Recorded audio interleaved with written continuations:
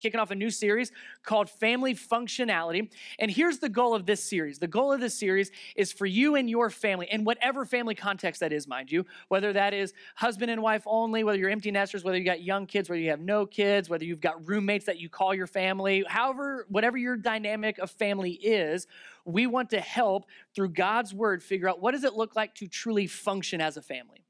What does a healthy, functioning, thriving family actually look like? And to start getting us into this, I need your help. We are going to see how this is a pop quiz, mind you. So let me write down. We've got 1, 2, 3, 4, 5, 6, 7. There's 7 of these. And I need you to tell me, and the question I'm going to ask you here in just a second, but I need you to actually answer out loud. So when I ask, I need you to just, it's quick. We're going to try to rattle these off as quick as we possibly can. See if we can get all 7 together as a group, see how well we do. All right, so that, what do you have to do? Your job is to what? Answer. Good job. Half of you are going to answer these. The other half think really loud for us. All right, here's the question. We're going to try to get all 7 of these. Can you tell me the 7 main ingredients of a McDonald's Big Mac? Go. What kind of bread? Sesame seed bun. All right, we got that one. What else? Yes, all beef patty. Special sauce. If you didn't get that one, you just are not living here. Pickles, good. Cheese. There's no tomatoes, believe it or not. Onions. I'm missing one. I got you. Oh, lettuce. I heard lettuce. Sorry if you said lettuce like 10 minutes ago. Yes, we got it. Well done. You guys did that super quick. So yes, we have sesame seed bun. Technically, it's 1.5 because you got the top, the bottom, and you got the middle one. All beef patties, the special sauce. I can't read my whole pickles, cheese, onions, and lettuce. Give yourselves a round of applause. You know how to make a Big Mac. All right, part 2 of the test. You ready? We are going to name in order the 10 commandments. You ready? I won't make us actually do that. That'd be way too convicting for a Sunday morning at 11 o'clock in church. No, but if you think about it, we were able to do a pretty good job, 1 through 7. We know what a Big Mac looks like. We know for the most part, most of us, at least collectively, we got them. We know what goes in a Big Mac, but then you automatically, we throw in this, well, what about the 10 commandments? How well do we know the 10 commandments? Could we even do them in order? That would have been I don't have enough time to preach through all that. So it would be a little bit more difficult for us collectively to get through all 10 commandments, especially if we had to do them in order. What's interesting is a group did a study. They did a quick research study on how well Americans knew Big Mac information versus the 10 commandments of the Bible. And let me read a couple of the statistics for you. They interviewed over 1,000 people, and non-Christian, this is not a Christian research group, by the way, and they found that 80% of the people they interviewed, 80% of over the 1,000 people that they interviewed were able to get the all beef patty. Like if they were just handed a list 1 to 7, write down the list of the Big Mac ingredients, somewhere in that list, they were able to get all beef patty, 80%. Now that same person, that same group of people, when asked about the 10 commandments, said, can you write down all 10 commandments? Only 45% got honor your father and mother as a commandment. 80% was able to know, okay, we got all beef patties, but only 45%, less than half, knew that honor your father and mother was a commandment. 62% of those interviewed knew that Big Macs had pickles in them. Only 34% knew that remember the Sabbath was a commandment. And check this out, only 29% knew that do not make any idols and worship them was a command. You see how that just begins to just slide right on down. Now, this isn't interesting. Over half, so just over 50%, did write down as one of the 10 commandments, do unto others as you would have them do unto you, which is the golden rule, but no, it's not actually a 10 commandment, although Jesus does talk about it. It's biblical, but it's not one of the 10. So what we see here, the results of this, they tell us mainly a couple things. One, we really like McDonald's Big Macs. Even if you don't like McDonald's Big Macs, you see it a lot. You're around them a lot. It is, whether you agree with it or not, it is part of the American culture and American life. We know Big Macs, and we've seen them. It's been around since 1967. We've seen it since then. We've seen the commercials. We've heard it. We know Big Macs. Now, the 10 Commandments on the other side tend to be more so out of sight, out of mind. Like, we don't really talk about them outside of even church, but even church these days, well, that's Old Testament. We don't need to talk about the Old Testament, or it's just not part of our everyday discussion or language. We know about them. We could name a handful of them, might even be able to name them all. But when you look at the things that are in front of us, the things that have become in many ways part of our life, a Big Mac, versus the 10 Commandments, we see a big gap. So as we go through this series, we are going to be looking at how to apply the 10 Commandments to our family. A functioning family, a healthy, thriving, growing, functioning family, a great family is able to make choices that are based on the 10 Commandments. Now, yes, I mentioned earlier, they are the Old Testament. So as a new Christian that believes in Jesus and that we're saved by grace and faith through him, not by the law, well, are we still supposed to follow the 10 Commandments? Well, it's a yes. Yes, we're saved by Jesus. We're not saved because of how perfectly and lack of perfect we follow the law. So we're not saved by the law, but Jesus still says that's a good idea to follow them. In fact, in Matthew 22, he is asked, what's the greatest 2 commandments, Jesus? Not just from the 10 commandments, but in all the law and all the prophets, what is the greatest commands? Which one should we really follow? And Jesus, you probably know this one, he gives 2. What does he say for the first one? The greatest command is to love the Lord your God. Love the Lord your God with all your heart, soul, strength, and mind. And the second is like it. He says, love your neighbor as yourself. Yeah. And so what Jesus did, it says, and all the law and all the prophets, they hang on these 2. So we're really good at knowing Big Macs and love God and love others as yourself. But what the 10 Commandments do is it teaches us and shows us how to love God with all of our heart, soul, strength, and mind. The 10 Commandments show us how to. It's the practical application of how to love others as ourselves. And if you keep reading through, especially the Sermon on the Mount, Jesus takes the 10 Commandments and says, yes, keep following them. He says, I've not come to get rid of the law. I've come to help you understand the law. And to understand, yes, it's not going to save you, but yes, it's the right way to live. So as we go through this, we are going to start working on what it looks like to include the 10 Commandments into our families so that we talk about it, so that we discuss it, so that we make decisions based on it, so that we can know, remember, and then choose the 10 Commandments. So let me read this first out of Deuteronomy. We're going to land in Exodus right after this. Deuteronomy chapter 6, verse 4. Here's as they're getting ready to get these commands. They've gotten them. They're starting to figure out what to do with them. Listen to how God, through his mouthpiece Moses, how he talks about the importance of these 10 Commandments. Verse 4 out of chapter 6 in Deuteronomy. Listen, O Israel, the Lord is our God, the Lord alone. And you must love the Lord your God with, sounds familiar from what Jesus quoted, love the Lord your God with all your heart, all your soul, all your strength. And you must commit yourselves, what's that word? Wholeheartedly. If you're taking notes, circle that word. We're going to come back to that word. And you must commit yourselves wholeheartedly to these commands that I'm giving you today. Repeat them again and again to your children. Let me say that again because it said repeat a few times here. Repeat them again and again to your children. Talk about them when you're at home and when you're on the road, when you're going to bed and when you are getting up. Tie them to your hands, wear them on your forehead as a reminder, write them on the doorpost of your house and on your gates. In other words, do whatever you have to do so you never forget these. Keep them on the front of your minds. Keep them so that you're always seeing them. Write them on your hands, attach them to your forehead, literally or sarcastically. In other words, do whatever you have to do so that you never lose sight of these commands. Talk about them with your kids when you go to bed. Talk about them when you wake up, whether you're traveling and on the road, whether you're at home, whether you're eating dinner, whatever. Wherever you are, whenever you can, talk about them. Why? So that you remember. The problem that we face currently as a church is we have forgotten. Yeah, we kind of know them, we've heard of them, but we know a Big Mac a lot better than we know the 10 Commandments.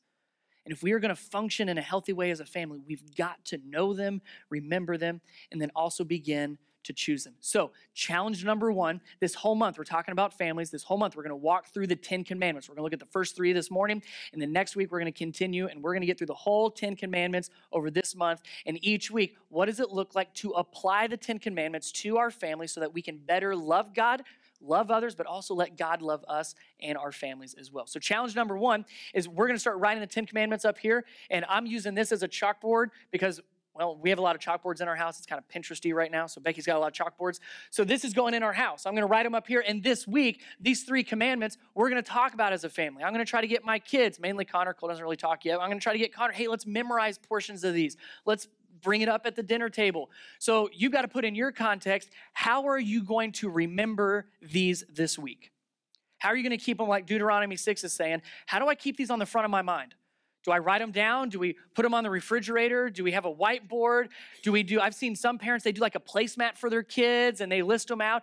Whatever you need to do in your family context, whether it's kids, no kids, spouse, or whatever you need to do, how can you write these down in a way that you can continue to have discussion and conversation about the 10 Commandments throughout the week? So here we go. First one, we're going to read them out of Exodus. Exodus chapter 20. We're not going to go through all 10. You got to come back next week to see which one we're going to do. Give you a hint, it's number 4 next week. So 1 through 3 is today. Exodus chapter 20, 1 through 7. He starts out, then God gave the people all these, what? Instructions. It is not, then God gave all these people these suggestions or these guidelines or these 10 healthy tips for healthy living. This is instructions that God has passed down saying, here's the way to do it. Are you going to do it perfectly? No way. But here's the instruction manual. Here's what it looks like to follow them. Then he reminds the people of who he is. Verse 2, I am the Lord your God who rescued you from the land of Egypt, the place of your slavery. And here we go. First commandment, verse 3, you must not have any other gods but me. Verse 4, you must not make for yourself an idol of any kind or any image of anything in the heavens or on the earth or in the sea. You must not bow down to them or worship them, for I, the Lord your God, am a jealous God who will not tolerate your affection for any other gods. Now notice there, he's explaining that second commandment, which we'll kind of talk about a little bit more in a minute, but he's comparing himself almost like a marriage relationship. He says, I'm not going to tolerate your affection going somewhere else. I won't tolerate you cheating on me with another false god. He says, I'm a jealous God. I only want me and you. I don't want to share you with anybody else. It says, for I am a jealous God who will not tolerate your affection for any other gods. I lay the sins of the parents upon their children. And look at this. The entire family is affected. This second commandment we're going to talk about in a minute, the entire family, Scripture says, is affected when we miss it. You ever think, man, my family's just not gelling. We're just not hitting on all cylinders. Something's missing. Something's not quite right. I can't put my finger on it. Maybe it's because we're missing some of the 10 Commandments here. It says the entire family is affected, even children in the 3rd and 4th generations of those who reject me. But I will lavish unfailing love for 1,000 generations on those who love me and obey my commands. Verse 7, the third command, you must not misuse the name of the Lord your God. The Lord will not let you go unpunished if you misuse his name. So right there we get the instructions, the beginning of the instructions, how we're going to function in a healthy way within our family. First commandment, do you remember? Without cheating? No other gods. I'm using this for my 4-year-old son, so I'm going to abbreviate and make it a little short. No other little g gods, says before me, no other gods. In other words, God has a space, a place in our life and in our family. And what he's saying is, don't displace me.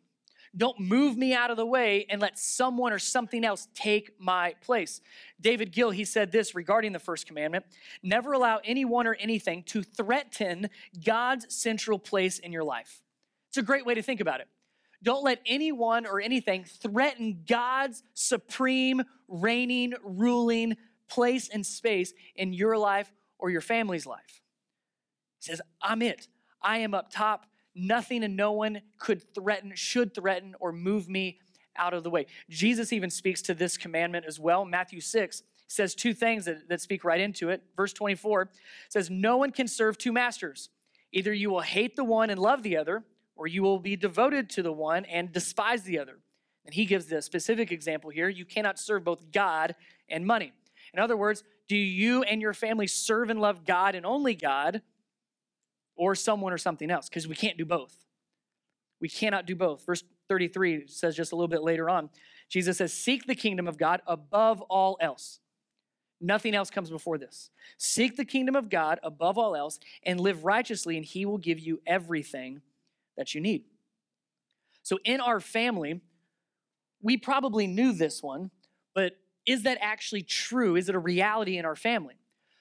Most likely, and I'll speak even with me on this one, the current reality for most of us, most of the time, we have a lot of moments where, yes, God is number one. God is the central place. He's where he needs to be in my life and in my family's life. We have moments of that. But what tends to happen is we all are under the real rule of the tyranny of the urgent. In other words, this has to get done today. This was supposed to get done yesterday. So God, sorry, just give me a moment. I need to move you over here, and we need to put everything we've got right here just for a little bit. God, I'll get back to you in just a little bit. This season, the next 4 to 6 weeks, I've really got to focus here, and then God, you can have your place back. That tends to be what we do naturally. What happens, though, is we have great intentions of getting back on track and getting God back into our family and doing all those God things in our family. The problem is there's always something else. Once whatever we've elevated and whatever we have now put in place of God Almighty, when that one gets taken care of, there's going to be something else in there. There's always going to be something else. Always. Always. Are you hearing me? Always. Someone's going to be sick. Someone's going to have problems. Someone's going to have an issue. Things aren't going to go well at work. Then there's going to be a family dynamic problem. There's going to be financial hardships. There's going to be things happening in our culture. I mean, there's always something. Always something. And so if we're willing to displace God temporarily, the problem is it doesn't stay temporary. It becomes permanent because there's always something else that could take the place of God. This first command says, don't let God get displaced in your life and in your family's life. Is he that central place? Does he hold the central place in our life and in our family's life? Because there's always going to be something that could replace him. Doesn't mean we ignore God. It doesn't mean we don't have anything to do with God. We still love God.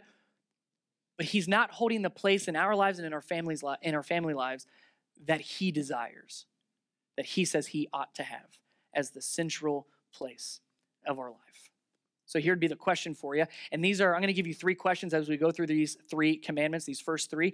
These are great for you and your spouse to talk about, your roommates. If your kids are old enough to start dialoguing with you in this spiritual context, the question I would start discussing is what is currently threatening God's place in our life? Is there anything going on? Because again, there's always something. Is there anything in our life that threatens God's place? Is there anything that has taken God's place? If not, then is there anything that we can tell, hey, it's about to get real busy, right? October, we've got all of our fairs and festivals, and then November, we get into seasonal stuff, and then don't even talk about Christmas yet. If we're not careful, what happens is there's always something, so God, let me get through this season, then we'll get back on track. But guess what? There's another season after that. There's always something. And so talk as a family at some point, what has taken God's place, or what is currently threatening to take God's place in your family's life. Second one, you remember? You're murmuring, I can't hear you up here. No idols, excellent. Now there's a key word here with the no idols. It's do not what the idols? Worship is the latter part. Yes, that's a big part of it, but there's something specific right before. Do not make. Do not, I'll say why that's important in here in a second. Do not make idols that then you worship. My kids can't read, so they don't have to be able to read this. I know what it says. Do not make idols. If you go back and look exactly what God said here through Moses, he says, you must not make for yourself an idol of any kind, of anything, yada, yada, yada, goes through the rest of it. And then do not worship it. The reason there's that word make, because oftentimes we get the first and second commandment confused. Like, well, why did God have to say that both? No other gods, aren't idols false gods, so can't we get away with 9? Yes and no. Yes, they're connected, but specifically in the second commandment, God is making a point. Do not make anything that takes God's place. The second commandment becomes an issue of trust. The first commandment is more of an issue of priority, the level that we have God in our life. The second one says, God, I don't trust you with my family right now. God, I don't trust you with the issues that I've got right now. God, I don't trust you with what's going on in my life right now. So I'm going to take care of it. I'm going to make something that I can control. I'm going to do it. You see the difference there?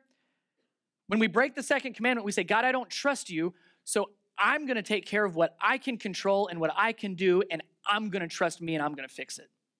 And we know we start to break this commandment, whether it's in a family dynamic or whether it's work culture. We say, God, I don't trust you, so I'm going to take care of it by, I just need to work a few more hours. I need to get my schedule a little bit right. God, if I just could get that promotion, God, if I could just make a little bit more money, here's what I need to do this week. Here's what you need to do. Do you hear what's happening? I need to, I need to, I need to, I need to, instead of God, will you? The second commandment of do not make idols and worship them is an issue of trust and relying on me versus God. When we say, I don't trust you, God, but I trust me, and I'm going to do what's in my control, so I'm going to take care of it. That's when we begin to make idols that we make. So our schedule starts to become an idol because I'm in charge of it, and I know that's going to be the end all. Our work, our job, the promotion, our reputation in our job, what we do as a family. God, I don't trust you to make my family work well, so I'm going to take care of it, and we are going to do this. Our own way becomes my way. Proverbs 3 speaks to this as well. Verses 5-7 says, trust in the Lord with all your heart. Do not depend on your own understanding. It's not about me and what I get, what I think, and what I think I can do. Do not depend on your own understanding. Seek his will in all that you do, and he will show you which path to take. Verse 7, don't be impressed with your own wisdom. Instead, fear the Lord and turn from evil. So we have this two sides of trusting God, listening to God, his wisdom, his path, versus I've got to take care of it. I've got to understand it. I've got to take ownership and control of it. We break that second command in our lives and in our family's life when we say, God, I don't trust you, so I'm going to take care of it. That's when we make an idol and begin to worship it. So in our families, as we're talking and discussing, remember we've got to know these, but we also have to remember them. So whatever it takes to remember them, talk about them, write them down, make discussions out of it. The question to discuss here for the first one, okay, God says no other gods before him. So what place does God have in our life and in our family's life? Is anything threatening to displace him? That's the question there. The second one here, do not make idols and then worship them. That question is, well, who do we really trust as a family? Now, I know we're all good Christian people here, right? So we're all going to answer, well, I trust God. Really, who do you trust right now? Not generally speaking, but I mean like what's a current situation your family's going through? What's a certain roadblock or you see it coming up? Hey, we've got some big decisions coming up. Are you saying more things like I need to or I need to take care of versus God, what can you do? God, show me what to do. Because that's going to start to give some idea onto who we're actually trusting as a family. Do I just trust me and what I can do, or am I trusting God? Have I made idols that I'm making, or am I saying, God, I don't get it, but I'm going to follow you and trust only you? Let me add this for parents, especially parents of younger kids. Our kids see us make a lot of decisions, right? They don't always see how we make the decisions. So if you are a parent, it is vital that your kids, especially when they're young, most definitely as they grow up, but especially when they're young, they get to see mom and dad make decisions by trusting in God. Let them see the process by which you make decisions. Instead of them just growing up, well, mom and dad make decisions, whatever they want to do, whatever they think's best. No, let them see you all praying together. Let them see you reading in God's word and seeking him and asking those questions. God, what do you want? God, show us. Let your kids, parents, see you follow the second commandment of where, okay, we trust God. Don't always know how it's going to work out. Don't always understand it, but we trust you. So asking the question for the second one is, who do we really trust? In our current situation, in our family, who have we put our trust in? Is it God?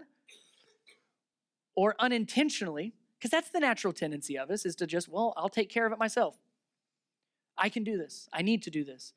Have we started to say that so much where we are making idols and taking care of things ourselves instead of trusting in God? So first one, no other gods. Second one, do not make any idol and worship them. The third one starts with a do not. Yes, do not use the Lord's name in vain. Do not misuse God's name. Do not misuse God's name. Now, usually when we see that third command, we immediately go to like, don't cuss, don't curse, don't say God's name unless you're actually talking to God or about God. That's kind of a given. Yes, that's true. Yes, make that part of your family that follows the third commandment. But it's a bigger picture than just don't cuss. Don't use God's name in a derogatory way. This is really talking about the uniqueness of God's name. Which anybody know the name of God that he gives Moses to then use to Egypt and the rest of the Israelites? Yahweh, yes. He says, that's a special name. And check this out. He gives us his name. That's a big deal. He gives us his name so that we can use his name. We can call on him by name. So what we have to be careful with is not just using his name in a derogatory, disrespectful way, but using his name and attributing things to his name that we have no business doing. Here's what I mean by that. If we were to say the phrase, "You're right, it's God's will that you do fill in the blank." Is that really God's will? Because we're associating God's name with it. And I'm just saying, and I'm guilty of this too, where we're quick to just use that church Christianese lingo of, yes, that is God's will. Yes, God will bless you. Oh, that's God's punishment. We attribute things to God that we have no business attributing to him. Unless we can look in God's word and said, look at this verse. Here's what God said. Here's exactly what God's word said. But what we can fall into is we can start saying, well, yeah, God did this and God said that. We paraphrase God a lot. Well, God said something like, we've got to be real careful with that because he says, don't misuse my name. Misuse does not just mean disrespect. Misuse says any way that I did not intend. So if we start saying, well, God said and God thinks, whoa. Really? Did he? Is that exactly what God is thinking? Is that exactly what he meant? We've got to be real careful that what we say about God when we use his name is in the way that he intended. Because, once again, he's given us his name. And he makes a point that names are special to him and even to us. Here's why we know that names are special. I could tell you the names of my kids. Aren't you proud of that? I can tell you the names of my kids and they know my name. I could tell you the names of my family members and they all know my name. I could tell you some great friends of mine, their names, and they could tell you my name as well. We know each other's names. Now, what I wouldn't be able to do is tell you the name of the lady at Dunkin' Donuts the other day that gave me a donut and a coffee. Would not be able to tell you her name. Very nice lady. I see her quite often when I'm over there in my office, which I do work out at Dunkin' Donuts. I'm excited. I'm getting a new office built, by the way. Do you know that? Right across the street. They're putting a sign that says Panera on it, but it's really my office. And so I'm very excited. I've got an upgrade. And I'll go there and I won't know their names either, even if they have a name tag. We went out to eat for Becky's birthday, and I'll tell you, I don't remember the name of the waiter that waited on us, but really nice guy, but I couldn't tell you his name. What does that tell you? Does that mean I'm a mean guy or that person doesn't have any value? No. It means I don't have a relationship with that waiter, with that lady at the grocery store, with the person at Dunkin'. I don't have a relationship with them that has that kind of meaning like my wife and I, like Becky and I do, like Connor, like Cole. I don't have that same relationship. God has given us his name, and scripture tells us that he knows our name. John 10:3, Jesus says this. He says, the gatekeeper opens the gate for him, and the sheep, listen, recognize his voice and come to him. He calls his own sheep by name and leads them out. Jesus is talking about himself as this gatekeeper, as this shepherd. He knows us by name, and he has given us his name. That's important, that's special, that's unique. When we use God's name, does it show that depth of a relationship that I know his name and he knows my name, or are we just throwing out a name? Do not misuse God's name. The question I would have us ask our families and start discussing, keeping it on the front of our minds, is how special is God's name in our families? What does God's name mean to us as a family? Or is it just a name that we talk about every now and then? It's just a name that we throw out. Do we recognize the depth of intimacy we get to have with God because he has chosen to give us his name and he has chosen to know us and call us by name? No other gods. Don't make any idols. Do not misuse God's name. So the questions, let's recap here. First of all, what's the first one? No other, come on, like you were actually remembering and listening to me. Yes, no other gods. Yes. No other gods. And the question there is, what place does God have in our family? What is threatening God's place in our family? The second one, do not make any idols. Keyword there's make. Do not make any idols of any kind and don't worship them. The questions there are, who do we really trust as a family? And give specifics. If you're going to talk about this with your spouse especially, what are some current decisions you have coming up? What are some current situations you're in that we say, okay, in this situation, who are we actually trusting? All right, and then the third one, come on, we just talked about this one. Do not misuse God's name. The question there is, how special is God's name in our family? We have to know them. We have to remember them so that we can actually choose them. Because this is good. Just like Deuteronomy said, man, whatever it takes so that you know them, whatever it takes so that you remember them, this is helpful. But it's not enough to just know them. It's not enough to just remember them. We have to be able to choose them. Know what's right, remember what's right, but also choose what is right. And we all know, man, choosing is the most difficult part. Relatively easy, knowing and remembering. Choosing every day and all the different schedules and all the different stuff that we deal with as a family each week, now that's a difficult task. This last week, Becky gave me a lot of to-dos before the baby is born. And so I've got about 2.5 months to get a lot done. Thank you very much, Pinterest. And so one of the things that she told me I needed to do, since we're having a girl, she wanted to paint the nursery pink. And so I said, great, get some paint, I'll paint it pink. She doesn't come home with paint, by the way. What she comes home with is about 10 different shades of pink on these little cards. She says, well, which pink do you like? I said, I don't care. Wrong answer, by the way. Quickly saw that was the wrong thing to say and backpedaled quite a bit. Said, oh, no, let me take a look at them. I'll figure out which is the right choice here. And I'm looking at all these 10 different shades of pink and holding them up to the light and putting them next to the window and then the wall. And I really couldn't tell the difference. There was probably 2 that looked different. The rest of them were pink and pink and pink and pink. It was it. But she wanted to make sure, hey, whatever we choose, man, this has to be right. So we spent a long time trying to figure out which pink to paint, and we finally figured it out. Couldn't tell you which shade of pink it is, but the nursery is now pink, and it looks fantastic. So we make decisions, even in difficult decisions, ones that it's hard to tell which is really right. We have to make sure that we know them and we remember them enough so that in the moment, when the time comes, we are able to actually choose them. I want to show you real quick as we close up in Joshua, how Joshua and his family knew, remembered, but also chose the 10 Commandments. Joshua, he succeeded Moses, was a successor of Moses. So he has led the Israelites into the promised land. He's gotten old. His time is about to pass. And so he gives one last charge, basically, one last message to the Israelites. Here's what he says. Joshua chapter 24, 14 through 15.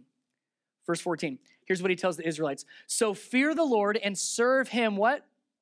Wholeheartedly. Remember that back in Deuteronomy? He's saying, hey, we remember these? Remember what we talked about? Remember what God said? Here's what you still need to do. Let's remind ourselves. So fear the Lord and serve him wholeheartedly. Put away forever the idols of your ancestors that your ancestors worshipped when they lived beyond the Euphrates River and in Egypt. Serve the Lord alone. But if you refuse to serve the Lord, then choose today. And I would tell you, underline or write down, choose today. But if you refuse to serve the Lord, then choose today whom you will serve. Would you prefer the gods your ancestors served beyond the Euphrates? Or will it be the gods of the Amorites in whose land you now live? But as for me and my family, we will serve the Lord. But as for me and my family, we will serve the Lord. He says, remember those commands that God gave Moses to give to us. Remember those? Man, we have to fear God and serve him wholeheartedly. We've got to follow them wholeheartedly. He says, not just enough to know them and to remember them. He says, no, you got to choose. And if you're not going to choose God's way, if you're not going to say, hey, this is going to be part of our family, then choose today. Which is it going to be? Because we can't do both. Jesus spoke to that. You can't serve 2 gods. We can't have both taking that central place, taking that priority. You have to choose. And right here, Joshua is saying, no, so choose today. Which is it going to be? And regardless what anybody else would say, he's saying it. Regardless of what you do, regardless of what your family may choose, it doesn't matter what anybody else chooses. I hope you choose God, but regardless of what you choose, but me and my family, but as for me and my family, this is what we are choosing. What he is saying here is giving us great insight, not just into the importance of the commands, but how to have a great family. We have to choose it. Great families don't happen by accident. You aren't just born into a great family. You might be born into a better situation. You might be brought into a healthier dynamic, but you're not born into a great family. We don't just get a great family. We don't accidentally become a great family. We don't fall into a great family. A great family only happens by choice. We choose to be a great family. Now, don't mishear me. I'm not using the word perfect. Let me just help you understand. There's no such thing as a perfect family. There's no such thing as a perfect family. One more time, just so we're all on the same page. There's no such thing as a perfect family. There are no perfect kids. There are no perfect spouses except your wife, husbands. There are no perfect parents. There's no perfect grandparents. There's no perfect dynamic within a family. There are no perfect families. Now, of course, we do our best and we try, but there's no perfect family. We all make mistakes. We're all human. But we most certainly can obtain a great family. We will not be able to obtain the perfect family, but we most certainly can obtain a great family. And great families only happen by choice, by the choices that we make. When we begin to choose, we set ourselves on a course for a great family that is functioning and thriving and growing, or we set ourselves up for a train wreck in the future, to disaster, to tension, to chaos. So Joshua says, man, we're going to be a great family, and here's what we're doing. We're going to choose to serve God. But look at how he begins this. He goes through this whole thing, choose today, who are you going to choose to follow? He starts and says, but as for me and my family. He starts out with him. This began as a personal decision of Joshua's. But as for me, and then he says, and then also my family. So you can see the order here. We've each got to decide personally, hey, this is the way I'm going. This is how I'm going to follow God and serve God. So it starts with me. And then we say, and then my family. We're going to do this together. And that is a life-changing statement. When we say, but as for me and my family, that's a life-changing choice. Because we say, regardless of what anybody else does, regardless of what my neighbors do, my coworkers do, the other people at church do, but as for me personally and my family as a unit, we are going to serve God. We are going to follow God and what he tells us to do and his commands. But as for me and my family, we will serve the Lord. It's one of the reasons we do parent-child dedications, family dedications here. We do them twice a year. We do them once on Mother's Day, and then we do them another time in the fall, coming up here in the next couple of weeks. The whole reason for that is not just to give parents and kids an opportunity to dress up and have a little stage time for us to clap for them. No, it's to make this decision. It's to say, we're not going to be a perfect family, but we're going to be a great family that follows God. So, but as for me and my family, we will serve God. That's what that opportunity does. Parents, if you've not done that yet with your kids, it's a special moment for you and your church family and then your immediate family to just publicly say, but as for me and my family, we will serve God. No matter what anybody else does, no matter the situations that come our way, no matter what we've been through, going through, or going to go through, but as for me and my family, we will serve God. So if you want to participate, man, sign up on your card. I'll send you the information. But it's a powerful moment to make this decision. But as for me and my family, we will serve God. So here's what I want to do. I want to give you some help. I want to give you some, what does it look like to begin to do what Joshua said here? But as for me and my family, we will serve the Lord. How do we even begin? Because that's the next question. Sounds great, Brian, but where do I start? So here's where you start. I'm going to put a bunch of ideas up. You don't have to do all of them. You don't technically have to do any of them, but these are a good starting point. So take a picture with them. You can write some of them down, whichever ones. This is a great discussion for you and your family. Hey, what are we going to do if we're going to say, but as for me and my family, we're going to serve God? Here's some ways you can start moving in that direction. First one, man, eat dinner together maybe at least once a week. If you can do it multiple times throughout the week, awesome. But if you commit, nothing else is going to be more important than our time together as a family. And we're going to use that time to learn about each other, to talk about each other, to remember and know what God's word says, and to bring God into our family conversation at dinner. So maybe you and your family say, hey, this month we're going to commit to be a functioning, growing, healthy, thriving family. We're going to have dinner together once a month. Pray together at least once a day. And if you're not currently praying as a family at least once a day, start today. It's an incredible opportunity with you, your spouse, your kids, whatever your family is, to take a moment. It doesn't have to be a long, how great thou art prayer. It can just be a simple family prayer. Make that part of your routine. Read one Bible verse together. Or you want to really get an A+ in church, here's what you can do. I was kidding about the A+ thing, by the way. You could read through. Remember how many verses it was? It was 7 verses to go through the first 3 commands. What if you each day, maybe right after dinner, before bed, when you get up, just like Deuteronomy said, what if we just read through Exodus 21-7 real quick? Just say, hey, here's what God's word says for this week. And we work on just these 3 this week. Serve together as a family. Told you a bunch of ways to serve, be a church for our community. Do that as a family. Here's a big one. Worship at church together, and that does say every, that's not a typo, every Sunday this month. What would happen if? And I know schedules get busy. I know there's a lot going on. Well, does God have the central place in your life? I don't want you showing up to church just so I get to see you. I love you. I'm glad I'm your pastor. I love that you're here. But be here because God says, I want to be the top priority. I want to be the central place in your life. So maybe this next month, you're going to have to say no to some things so that you and your family can worship together as a family. Here's another one. Just do something fun. It's amazing what God will do through your family as you just have fun. So to help you with that, part of my job as your pastor is to take away as many obstacles as possible. So I'm going to put a number on the screen for you. Get out your cell phones. Standard messaging rates do apply. So I said that piece. Here's what I want you to do. If you're willing, text Dawson to 77948. If you've already done this, you're already in it. But what I'm going to do at the end of this service, once we're done tearing down the text service that we use, they will send out 5 random text messages to anybody that is on that contact list. And in that 5 random text message that you may get if you sign up, we're going to send out promo codes for a free Redbox rental. So if you can do nothing else as a family this week, we're going to give you a free, I know it's only worth $1.50, but you're worth a lot in my eyes. So I'm going to give you a free Redbox DVD rental so that you and your family this week, if you win, we're going to send out 5 of them, could get a free movie and just say, hey, we're going to have a movie night as a family. I think The Good Dinosaur's on there. Connor's in The Good Dinosaur, whatever you want to watch.